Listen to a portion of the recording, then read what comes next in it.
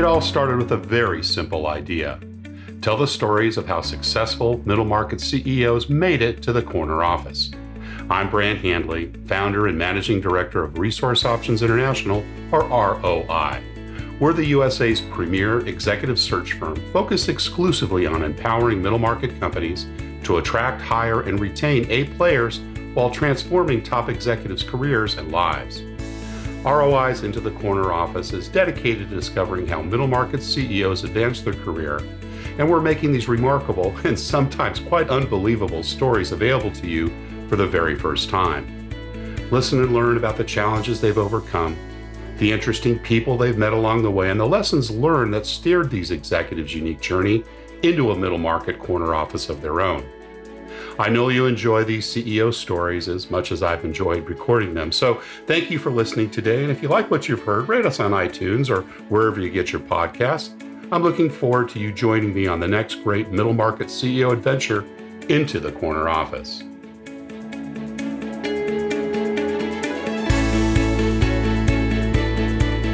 Today, my guest is Jonas Bordo, CEO and co-founder of Dwellsy, the free residential rental marketplace that makes it easy to find, hard to find rentals. Prior to co-founding Dwellsy, Jonas was a senior executive at several leading real estate firms, including Essex Property Trust and Bentall Green Oak, and was also with the Boston Consulting Group after graduating with his MBA from the University of Chicago Booth School of Business. Jonas has had the good fortune to build, rebuild, and lead amazing teams across the multifamily and commercial real estate operational and strategic spectrum, manage large P&Ls, and deliver big profit increases. He is husband to Rosalind and father to Bailey and her two younger twin siblings, Zach and Thea. Jonas is an avid hiker, a lifelong learner, and a maker of things, sometimes out of wood. Jonas Bordo, welcome into the corner office. Brand, it's a pleasure to be here. Thanks so much for having me. Oh, well, this is a real treat for me. And with full disclosure to our audience, Jonas and I have known each other for about 5 years, I think, going on 6. Yep. You were a client and one of my best, I might say, in a couple of years there while you were at Essex. And I am also an investor in Wellesley. So for those of you that will notice my peak of interest with regards to Jonas and his background, I want to make sure you all aware of that. And just so excited to hear your story. You know, I know a little bit about you, but as we get between the lines, we'll learn a lot more, and, you know, very excited to have this journey together with you. But let's start with kind of what everyone's on top of our minds. We're mid-August, actually going into the third week of August. This might not be released until sometime in the early fall, but the pandemic has been all around us. How are you doing? How's your family? And how's the team at Dwellsy during these interesting times?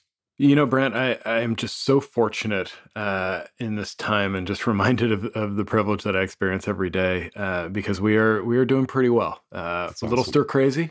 Yeah, but fortunate to be helming a business. 3 kids at home, I can imagine. Yeah, 3 small kids at home, but I do feel like they're in kind of that sweet spot where we've got 6-year-olds and an 8-year-old, and they're happy to be home and not so needy at this point that we need to be on them at all times. So they're holding up pretty well. And your team, how's everybody doing at work? Team is doing really well. It's a little scattered. It's a challenge to build a company culture when everybody is remote all the time. So we're wrestling with that on a day-to-day basis. And you were kind of remote beforehand, right? You had a couple of people that were working out of the office, or were you all pretty much coming into the office every day prior to the pandemic? Most of us were coming together one day a week, but working remotely most of the time. Right. But it's not a big shift in that area. Yeah, it's not a big shift. There's all kinds of interesting thoughts on talking about working remotely. We should talk about it at some point. Absolutely. Oh, goodness. Yes. It's been very interesting times. Well, let's start with you and your early years. I know that you're a dual citizen, Canadian and U.S., but I think grew up in Canada. Tell us a little bit about your early life, parents, siblings, and, you know, what that was like. Yeah. Born and raised in Toronto, fabulous city to grow up in, even more fabulous city today than when I grew up there. Right. It seemed like a bit of a backwater at a certain point to me, and I couldn't wait to get out of there. And then had the chance, my career took me back there later on in life, and was just amazed at what a dynamic global city it had become. So fortunate to grow up there with a couple of siblings, and My parents had split early on, but both very connected to me, and very fortunate to be raised in a loving family. Both stayed nearby. Were you kind of going between homes growing up, or did you stay with one over the other? Yeah, it's a little bit crazy. Half a week with each week. So shuttling back and forth constantly. Right. Which is nice to be wanted. But brothers and sisters as well that were doing that as with you, or no, I was the only one doing that actually. Got it. And any other siblings that came along later, or pretty much grown up as an only child? Actually, a very interesting combination of factors, because I actually have 5 siblings, but oh my gosh, basically grew up as an only child. Wow. So my siblings range in age across the span of about 30 years. Yeah. So there's my running joke is it's the nuclear family, right. Different kind of nuclear. Now, were you at the tail end of that range, or in the middle, or at the top? I'm kind of the middle child, upper middle, I guess you could say. Yeah, cool. And what did mom and dad do? So both entrepreneurs. Wow, my mother no big surprise there. Yeah, my mother had a whole series of businesses, everything from health food stores to consignment clothing shops. Wow. Actually, just sold her last business a couple of months ago. And my father had a variety of different businesses over the years, but primarily in the retirement home and nursing home space. Got it. Hence your interest in real estate, which eventually led to a career there, and of course, continuing to be there. Exactly. Mom was Canadian, dad was U.S. What was the mix there? Both Canadian. Both Canadian. Yeah, okay. both Canadian. So you brought on the U.S. citizenship later in life. Exactly. Yeah. First one to come down here and get citizenship. So yeah, awesome. Tell me about some of the early influencers, in your life. Anybody that particularly inspired you? I mean, starting with mom and dad. Anything that you recall from those days that you either observed or learned, or folks or teachers or coaches that you met along the way? Yeah. So fabulously lucky to have some great teachers who really helped me, and some English teachers in particular who really got me going with love of language and love of communication, from both an academic perspective as well as a really pragmatic perspective, being able to use language in order to communicate effectively and help share ideas. So that was really important to me early on. Also, I played a lot of sports. And so that was very central to my experience. Which sports were your most interest? Yeah, which ones? Primarily swimming. I was very into swimming. And I found that to be a wonderful combination of individual accomplishment as well as team accomplishment. Right. It was nice to have both sides of that in that sport, but I got very accustomed to, being in the pool or in the lake every day at 5 a.m. Wow. So it gives you a good discipline. Competitive? Did you compete through high school, junior high? Yeah, very competitive. Started in the 5th grade and competed all the way through the end of high school, and got D3 recruited, if you will, for college, but ended up playing a different sport in college. Okay, got it. What was that? Squash. And squash. Okay, got it. Terrific. So, were you a good student in secondary school? I reluctantly have to say I was not a great student. I did. I always felt like I could have done more, but felt like I needed to keep the peace at home and maintain a certain grade point level in order to do that. But more was not necessary. So put all that other energy into other things and not as much into school as I perhaps should have. Was it just because you kind of excelled at the things you liked and were kind of bored with the rest of the stuff, or how did that kind of play out? Yeah, it was, I think it was a combination of a few different things. Yeah. One is I just had a lot of other interests that took my mind. And two, I didn't see a lot of margin in being the very best student at that point. It just didn't seem like the best use time of my versus time. Reward, right? Exactly. Yeah, cool. So other than sports, you mentioned swimming and then eventually getting into squash. Were there other interests, music, theater, debate? How did you spend your time growing up? Yeah, a lot of different sports. Swam, played a lot of tennis, did cross-country skiing, downhill skiing, nice. Variety of other things that caught my interest along the way. Dabbled in music, but never got the passion there. Always wanted to be a writer. So I actually spent a lot of time writing when I was younger. You're probably an avid reader as well. Usually those go hand in hand. Very avid reader. Yeah, I would read a lot. And what kind of writing did you consider at that time? A whole bunch of different things. I've always been very interested in personalities and human beings. And I feel like the characteristics of personality are so fascinating. Right. So I toyed with a lot of that when I was in high school. And there were also some genres that were specifically interesting to me. Yeah, cool. Always liked mystery novels and sci-fi novels as well. There's some aspect of the world that are created in those kinds of environments that I find very creative. We share that in common. I love that. Love that area. And with regards to, entrepreneurial activities, you mentioned both mom and dad were entrepreneurs. Growing up in Canada, of course, is a little bit different than growing up in the U.S. I don't know if you have the ubiquitous paper route or the other types of things, but were you involved in anything entrepreneurial growing up? Yeah, a number of different things. I had that paper route with a bit of a different spin. Right. So I spent all of my summers on a lake north of Toronto, and I actually did a paper route by boat. Oh my gosh, that's cool! How awesome is that? That's great. So for many years, it was actually the highest earning job I'd ever had because I built this fabulous little business. Actually, had the experience of a guy who'd done it before, and he was unwilling to sell me his route, so I ended up creating my own route. Oh my gosh! And carved out effectively a good business. That was my start in business. That's great. How many houses were on the lake? Well, there was about 120 on my route. Wow. It was probably 4 or 5 times as many cottages in my area, but just managed to sell, and it was a very early lesson on sales. That's great. A very early lesson on making sure people paid you as well. I was going to say, did you have to go and literally collect as well? Was that part of the game back then? Yeah. I did. Awesome. Did you have to get out of the boat to deliver it, or were you able to literally, get your arm strength up and make the porch from the lakeside? I did not. Okay. I would say my aim got good enough that 19 out of 20 times I could hit the dock without even stopping the boat completely. That's great. Yeah. I love it. I love it. And were you, bound for college? Was that something that mom and dad expected? And did some of that money go aside to help that, or did that kind of come later? Yeah, to be honest, it never even occurred to me not to go to college. So I was fait accompli from the beginning. And again, I'm fortunate in so many different ways, one of which is my parents were able to pay for college. So that was never an issue for me. That's awesome.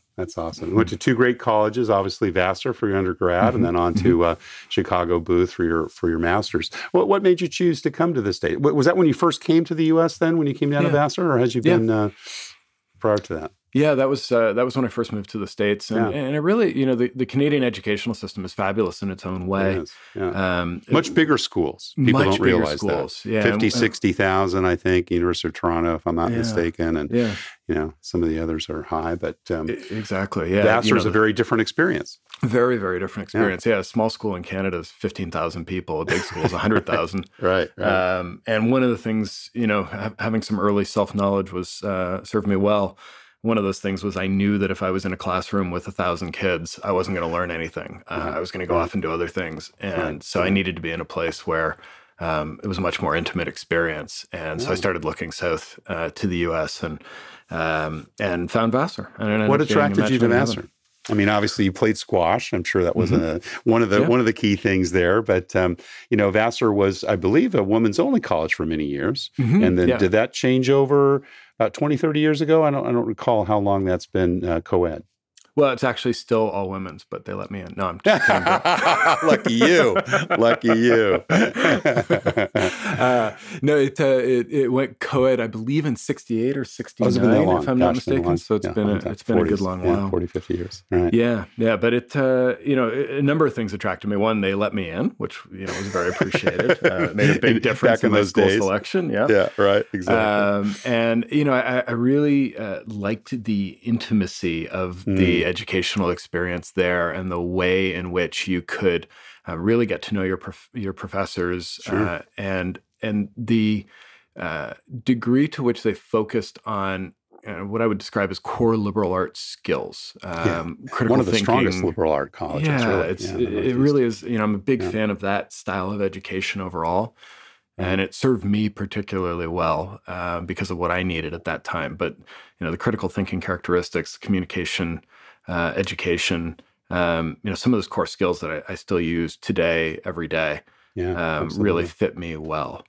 And you went and you got your degree, I think, in both political science and economics, if I'm not mistaken. Correct. What made you choose those fields? Well, I was obsessed with politics coming in. Okay. And so that was American politics or Canadian politics? Actually, American politics. Okay. One of my favorite classes in high school was an American history class that I took. Right. And because Clinton was president back then, I think. Correct. 92, 93. Yeah. Right. Yeah.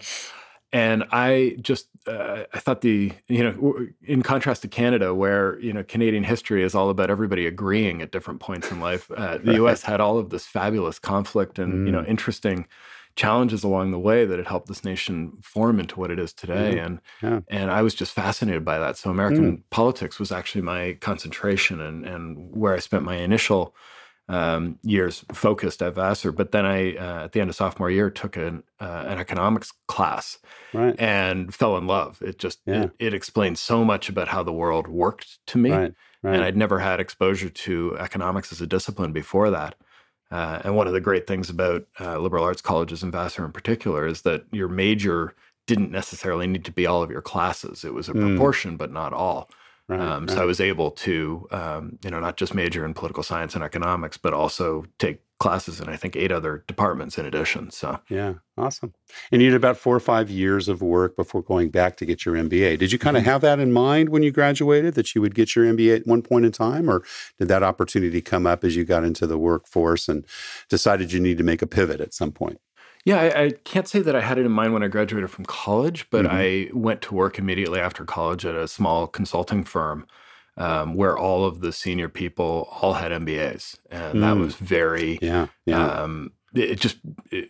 was something I didn't know about at that point. And it was something that caught my eye as an interesting next step and an opportunity to really take some time out from the workforce and explore opportunities in a way that you really don't get that many chances to do that in the course of a career. Right. Awesome. Did you have leadership responsibilities early on, start managing people in those first few jobs, or did that come later after your MBA? I did. I had some actually got incredibly lucky to have a kind of amazing set of events happen. I was working for a company called Interbrand. It was my second job out of college. Yeah. And I'd joined a previous boss from my first company who, when he started the second company, gave me a call and asked me to come join him, and I did.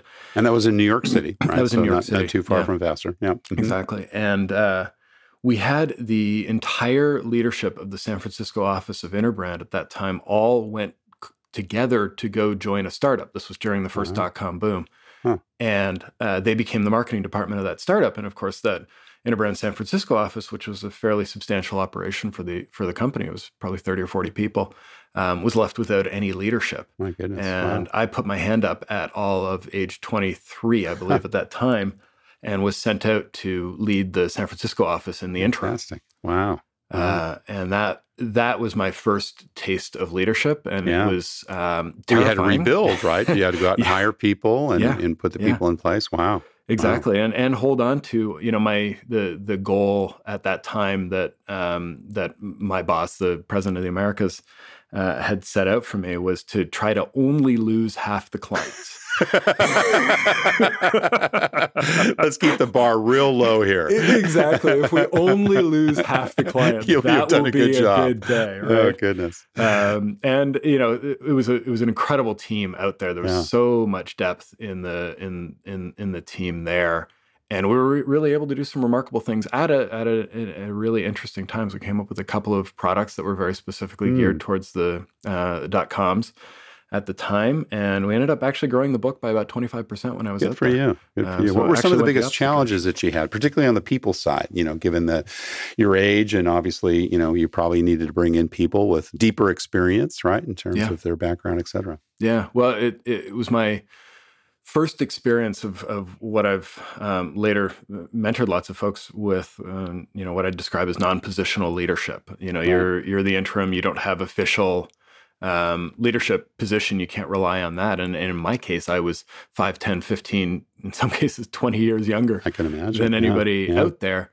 So it was a real trial by fire to figure out how to get this group all pointed in the same direction and not just to go, head for the exits and look for work. Right. So that was absolutely a focus. Recruiting was less my focus. There were other people working on recruiting. I was really focused on the clients and the team that was in place there. Yeah. Great. Terrific. And then shortly after that, I think you went on to, is it Secola Martin? Is that the name of the operation? And moved down to Texas for a while, or did you work out of the West Coast? No, you would. Yeah, moved down to Austin. Yeah. It seemed like a fascinating place to be and an interesting job to do, and got the chance to work in a really remarkable little agency that was doing great work in the technology space. It was basically a B2B technology agency. I had 6 or 7 tremendous clients. I was doing wonderfully creative work in a space that at the time was really not great. So much of the work was just, here's a picture of the box that we're making, and 2 or 3 claims. And Secola Martin was doing some really creative work, and I got to be at the center of that, really thinking through the strategy and the messaging for our clients. Awesome. It was a great experience for a few years. And then from there to Booth, right? Now, exactly. Was there a pivotal point there that you decided you needed to go back? Was there something that you saw missing in your toolbox that you wanted to go have, or was it just time? I think it was a combination of factors. One, this is 2002. Right. So the world was exploding, imploding, and right, or imploding, perhaps was a better way to say it. Yeah, and I was in good time to run for cover. Yeah, exactly. That was absolutely part of my thinking. The company that I was with, unfortunately, went from about 160 employees down to about 25 at the time that I was there. Yeah. So 5-6 rounds of layoffs. It was just brutal. Felt like it might make sense to be somewhere else before my name made it on a list somewhere. Now, were you and Rosalind married at the time, or was this still not. You were not. We hadn't met yet at that point. Yeah, got it. Okay. So business school was front and center in my mind. And actually, the week I left for business school, they eliminated my entire team. So my timing is everything. Timing is everything. Yeah. And what made you choose Booth? Obviously, great school, terrific reputation. Yeah, what I was looking for in a business school. So I had been in marketing for a few years at that point. And I'd really enjoyed my experience in marketing, found a lot of value from it, but wanted to complement that in a way. So I was looking at schools like MIT and Wharton and Booth, where I would really get a much more quantitative experience, exposure to finance, exposure to operations in a way that I hadn't had experience before. Right. So that was one of the primary drivers, and I was just thrilled to be admitted to Booth and have the chance to attend. And you joined BCG, the Boston Consulting Group. Great opportunity. I'm sure they recruited actively there, and you probably had many opportunities. What made you decide to go with them? Well, I joined them for the summer. I had a couple of different summer internship options, and frankly, I wasn't looking to get into consulting. I had not interviewed for a lot of consulting jobs. I'd interviewed for a couple. But had been looking more at operational roles within other businesses. And there were a lot of rotational programs at that point, and those looked really interesting to me. And BCG was not one of those. Interesting. And of the jobs I was offered, the BCG one seemed to be really a chance to get an experience within a legendary brand and a legendary firm. And it seemed like I was going to get exposure to things that I wouldn't get elsewhere, where I'd be in more of a more intimate kind of routine experience, if you will, as a summer intern. And it turned out to be that and more. I spent my summer trying to turn around a factory in Michigan. With 3,000 employees, and I'm this lowly intern who's trying to figure out whether this factory should continue. Wow, staggering amount of responsibility at that point, and I'm dozens really of employees there too, I'm sure, and the impact of that. Yeah, exactly. Yeah. Did you close it or open it? We actually, I'm really proud to say that the team there was fabulous, and they had a whole bunch of really amazing ideas that just hadn't been able to attract the attention of the more senior folks in the manufacturing group. And we were able to channel a bunch of those ideas, get them exposure, save a ton of money, and make that plant operational and highly profitable. So, now, you spent a couple of years there, and then pretty much since November of 2006, you've been in the real estate business, right? Yeah. So going on 14 years. Were you exposed to that at BCG and therefore kind of set that strategy out, or was it kind of more happenstance that you went to EOP and then on to Essex, where we met a few years later? Yeah, it was not something I was exposed to at BCG. But it was something I was doing in my personal time. I had kind of caught the bug of individual investing and was taking every spare dollar I could save and putting it into buying, in Chicago, what's known as three flats. Right. Small townhouse type. Exactly, townhouse style apartments. And bought my first and then my second, and was really enjoying that, and was feeling like BCG was not the place where I wanted to spend my career. Right. So I started looking at is there a way I can take this passion for real estate and make that my day job as well as what I'm doing on the weekends and evenings. Yeah. Well, you certainly have a passion for it. In fact, I remember the very first time we met and you were giving me a little bit of background. I was a little bit chagrined because I didn't get the chance to place you. You actually knocked on the door at Essex, if I recall the story correctly. True, yeah. Our mutual friend and your former boss, John Burkhardt, had actually told me about that position a few months ago. So I was waiting, and then all of a sudden I got the call, "Hey, Brad, I want you to come in and meet our new group vice president." But, it sounds like in real estate, you've really taken that entrepreneurial bent. We'll talk about Dwellsy in a moment, your current startup. But, did you kind of weave your way through the various companies? Because you've worked for some great ones, obviously Bentall Kennedy for a few years, and then you came out to San Francisco with them. Is that correct? Because you were originally in Chicago. That's correct. Yeah. So, ended up at Equity Office, and it's actually kind of a funny story. We on my fourth day of work, the Blackstone acquisition of EOP was announced. So it was a very short-lived experience. I was tremendously excited about the job and the team there and everything, and it was a very short-lived experience. So that deal closed a few months later and ended up moving on. And I actually started a management consulting practice, kind of combining my BCG experience with wanting to be in the real estate space. And I'd met some folks who had some deal flow in the management consulting area for real estate companies. And it seemed like a nice idea to combine my ability to execute that work with their deal flow. Awesome. And spent the next 5 years building a management consultancy, which was a great opportunity to really understand how real estate businesses overall, but in particular real estate investment management businesses worked.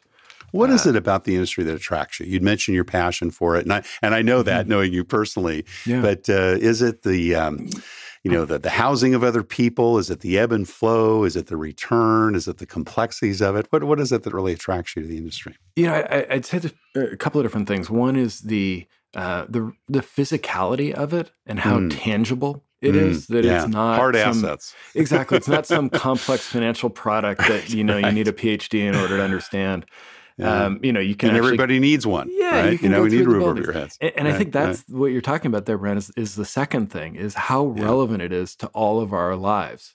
Right. And how central real estate is, whether you're, living, working, shopping, sleeping, eating, whatever you're doing it in real estate, or you're transiting between real estate points. And so that importance to all of our lives has always made it really interesting. And then I think the last thing is just that it's always been an industry that is very old-fashioned in a lot of ways. So it's just felt like a space where there's a lot of opportunity to make things work better.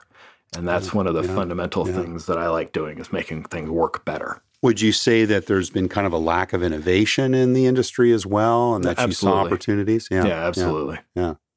Awesome. Well, that brings us to Dwellsy. Obviously, you've been, almost 2 years now with that startup. I can't believe how fast that time's gone by. You got things going with your wife, Rosalind, and I think you've got a team of about 10 now, 12. How many people? About a dozen folks. Yep. About a dozen folks. Great. Tell us a little bit about the concept. And, let's start with kind of what led you to the startup, and then, the mission and vision of what you're trying to achieve there. Yeah, absolutely. The central idea came from a couple of experiences I had in my most recent role at Essex. I would go out and talk to our residents regularly, and what I would hear from them is that the search for a place was just brutal. It had gotten dramatically worse. And then on the other side of that, one of my responsibilities at Essex was to rent 30,000 apartments a year. And working with all of the partners in the space, I could see, and it was very obvious that that industry was just not serving the property managers in that space well at all. Prices were going through the roof. The quality of leads was going way down. Very problematic for the landlords. And for those of listeners that don't know, Essex Property Trust is what we're talking about. Largest REIT on the West Coast. I think that's still true. 60,000 units between San Diego and Seattle. Yep. Been publicly traded for 30 odd years. Very successful. And about 250 communities, right? I think up and down the coast. Is that about right? Yep, yeah, that's exactly right. Great company. Still a client of ours as well. Full disclosure.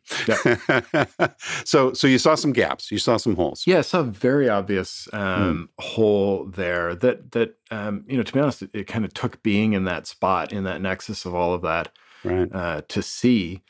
And then, the other piece of it was that there was just no data available to manage the business. Isn't that interesting? Things that I would have counted on in any other space just didn't exist. Like you can't really tell what the pricing should be. You can't really tell how many units there are in a building. You can't really tell any of the kind of core characteristics of these very expensive assets that you think would be well documented. They just aren't. And I tried to go out to bid to buy some of that data from people I thought might have it, and nobody would sell it to me. Either because they didn't have it or they weren't willing to sell it. Yeah. And probably a combination of both, right? Yeah, it seemed like an opportunity to solve a huge market problem on multiple fronts. Yeah.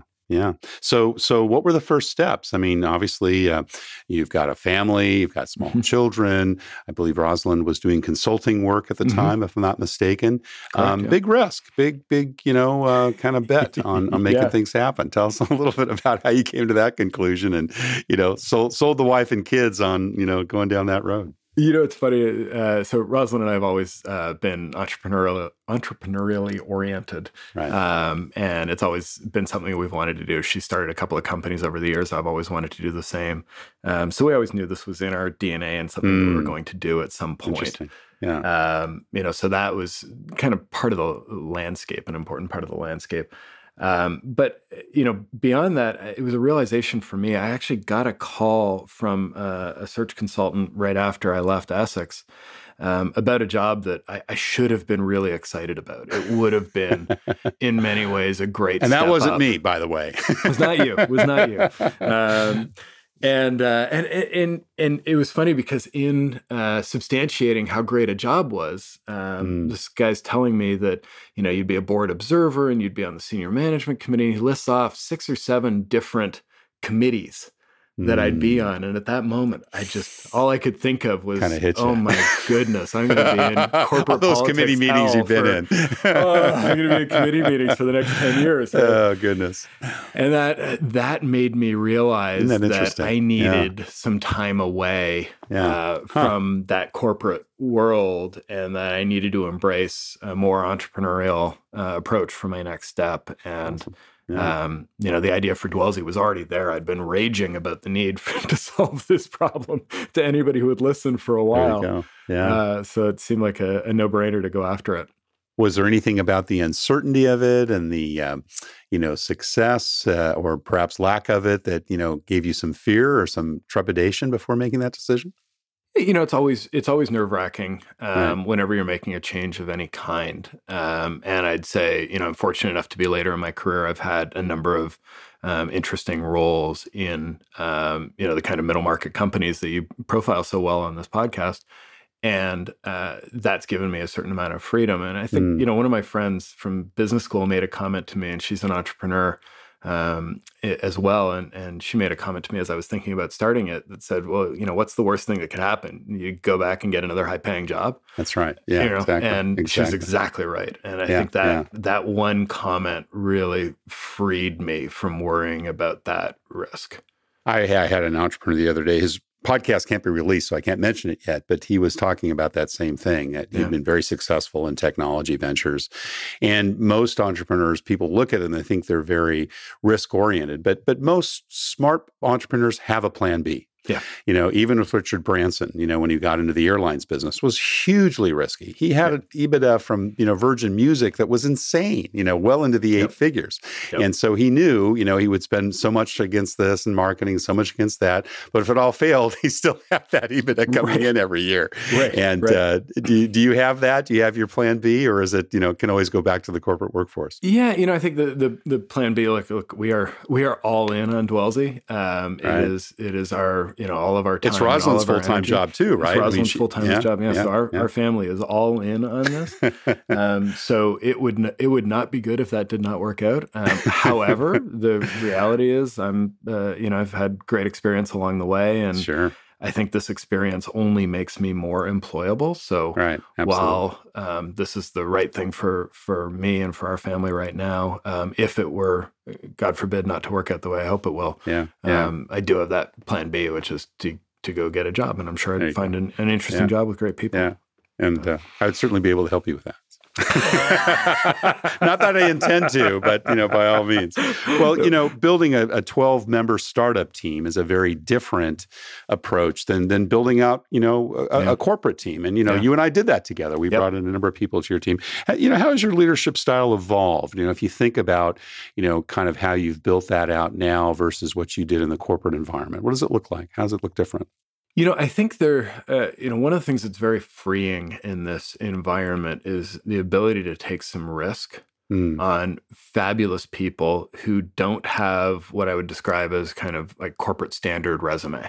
Right. I've had this experience multiple times where, people around me have been hired, or I've hired people from my team who, they've done the right thing. They've done the job in progressive, roles for 20 years, and you hire them to do the job, and then you're disappointed when they can't do this other thing. Yeah. And we've been able to take some chances on some people who are really exceptional, who you just see that kernel of capability and are able to give them that shot, even though their resume wouldn't necessarily suggest that they know exactly what to do on day one. Sure. And I think there's a lot more upside potential, and I've seen a lot more upside potential from those folks. So that's one of the things that I've had fun with in this environment versus in corporate environments previously. How do you get at that, Jonas, and, making bets on those people you invest in and hire? It's one of the biggest things that so many CEOs tell me is that, the resume and the background, and maybe I have an hour, maybe we meet a couple of times, but, how do you kind of get at that character and that integrity? What are your approaches in trying to understand, what motivates and drives the people that you are looking to have join your team? Yeah. Brent, I wish I had some magic on this. I certainly have not been anywhere close to a perfect hirer over the years. I have made my share of mistakes as well. You're pretty good. In my book, you're pretty good. Thank you. I appreciate that. But it is as much art and science. Key to have great partners. I think one of the things that has been really valuable to me is to have trusted hiring partners. And I mean, working with somebody like you who's great, Brent, but also internal people who you really know and judge their ability to attract and retain great people, and are able to leverage them as well for complementary perspectives to your own. Right. So that's always helpful, and key to listen to them and not just make your own decisions, and regardless of what you hear from them.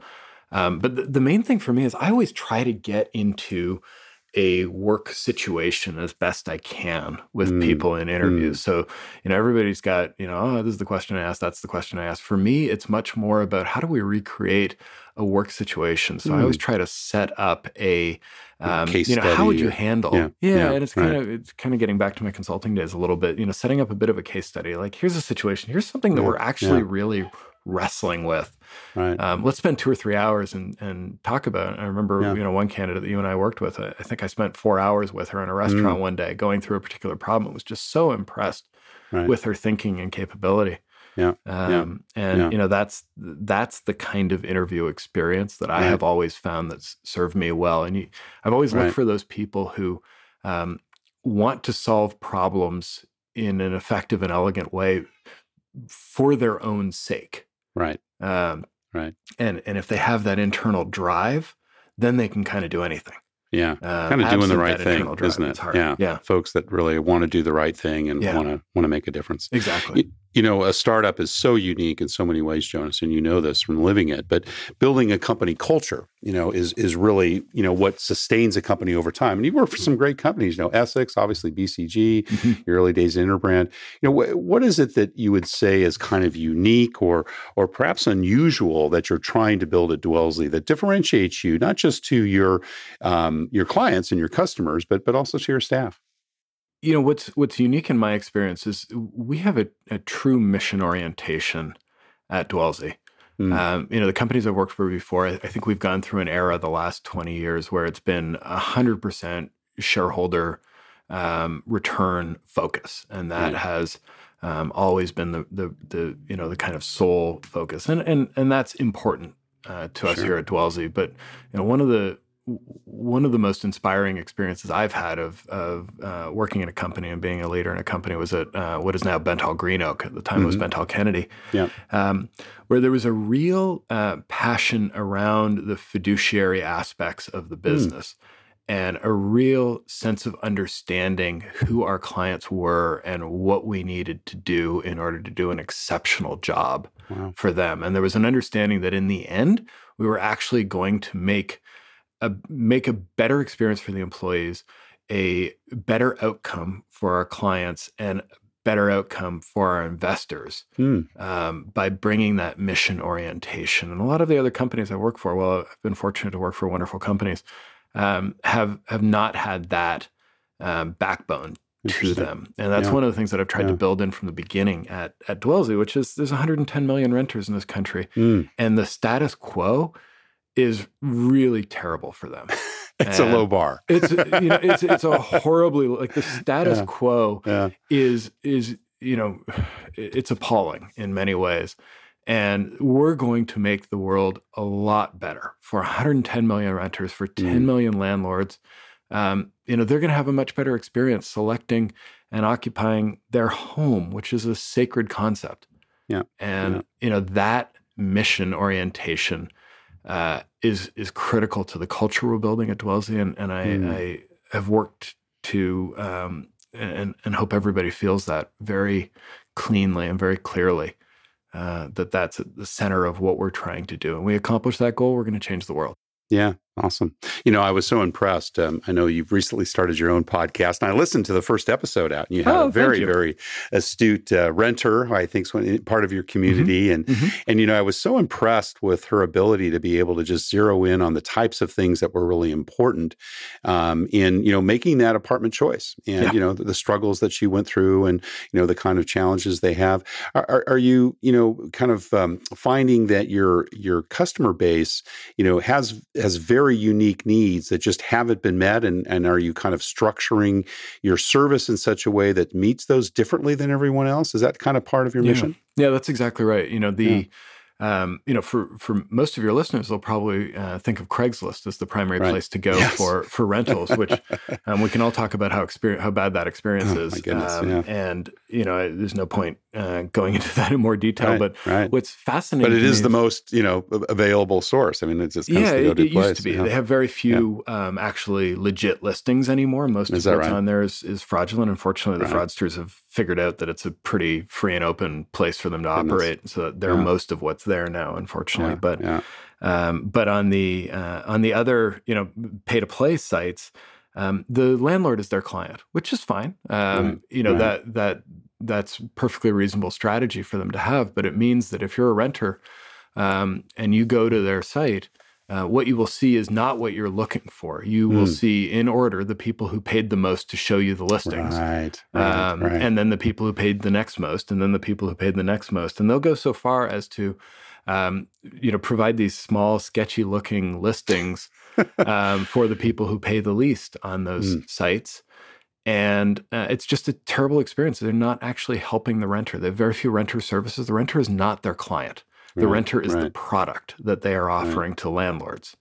And, it's an opportunity for us to make a very build a very different business and make a very different product that serves that renter in an exceptional way and puts them at the center of the experience that we're trying to build. So you're really kind of creating this true organic search, free ecosystem, I think is the way you've described it, opportunity, right? They can go to your site and be able to truly understand what's available in the area in which they're looking. Correct. Yeah, that's exactly right. I think we're the only platform that offers true organic search. There are no paid listings. That's very intentional. That will always be the case. Because we just don't want to junk up the search experience. You think about Google a few years ago. It was a very clean experience. It was very easy to find what you're looking for, and I think they've pushed it so far the other direction now. Oh, you have to go to page 2 or 3 to get the stuff that's natural. Yeah, you got to go below the fold to find any organic results, and it's become difficult. And they've opened themselves up to competition from other players like DuckDuckGo and others who are taking a pure approach. They have such a dominant market position. I don't know if anybody else will be able to challenge, but I think there's a real opportunity since, the other sites right now serve a very small slice of the population, really only the top 20% of renters in the socioeconomically speaking. And it's all ads. There's nothing else. That's right. No, it's true. It's true. It's true. But your revenue model then is going to be much more than providing ancillary and additional services then to your community. Is that correct? Correct. Yeah, very much a freemium type business model where we have come in, get free organic search, and then if you like us, stick around. We've got some other things that we can help you out with in your apartment hunting and moving in experience. Yeah. Awesome. Well, Jonas, you've been very, very generous with your time. We have a couple last questions though. And, one obviously relating to COVID, and, it looks like this is going to be something we're in for a while. You're in the San Francisco Bay Area. I'm back out at our place in Connecticut. And, we've got spikes going on everywhere. And of course, everybody's talking about how bad the fall is going to be. What does the world look like, particularly as it relates to people that are, apartment hunting, that are using your service in kind of a post-COVID world? Are you making changes to your model? Do you see things that are, kind of play out a little differently in the future for your staff and for your customers? Or is it kind of business as usual from your perspective? Yeah, I question this every day, but I think we are one of those rare companies where what COVID has done is really reinforce the need for the service that we are already providing. Particularly today when you can't go and get an appointment, right, and see something. Exactly. It's that much harder to go search for a place. The online tools are that much more important. Interesting. And the very service that we provide has become that much more essential to people. Right. So I question that every day because I cannot imagine that there's not more, both challenge and opportunity that comes from this for our business, because so many businesses have been forced to change how they operate as a result of it. But best I can tell, that seems to be the case. There'll be continued tweaking, I'm sure, as we go. Wonderful. Of course. Yeah. Well, last, we've got a lot of our audience that are, folks that are 10, 15 years younger than you, 20, 30 years younger than me. And, what kind of career and life advice would you give them if they're listening in? It's someone that maybe has their eyes in the corner office or perhaps wants to be an entrepreneur someday like you've been. Yeah, I'd give a couple of pieces of advice. The more cliched, but I think critical piece of advice that I got early on from a mentor who's still a mentor to me today is to take the biggest challenge in front of you. And if you have a choice between roles and opportunities, take the one that scares you more. Very much cliche, but I think very much true. Another point is you have to know yourself and invest that time to understand what you're good at and put yourself in situations where that can come out and where you can really allow that to thrive. Well, Jonas Bordo, co-founder and CEO at Dwellsly, thank you so much for sharing your journey into the corner office. Brant, thank you for having me on the show. I really appreciate it. Thank you for listening to Into the Corner Office with Brant Hanley. We hope you enjoyed hearing our guest CEO story as much as we did. If you want to hear more CEOs reveal their journey into the corner office, please subscribe via iTunes and tell your friends and colleagues. For more information about Brant, Resource Options International, and the mighty middle market, visit www.goforroi.com. We look forward to having you join us for our next episode.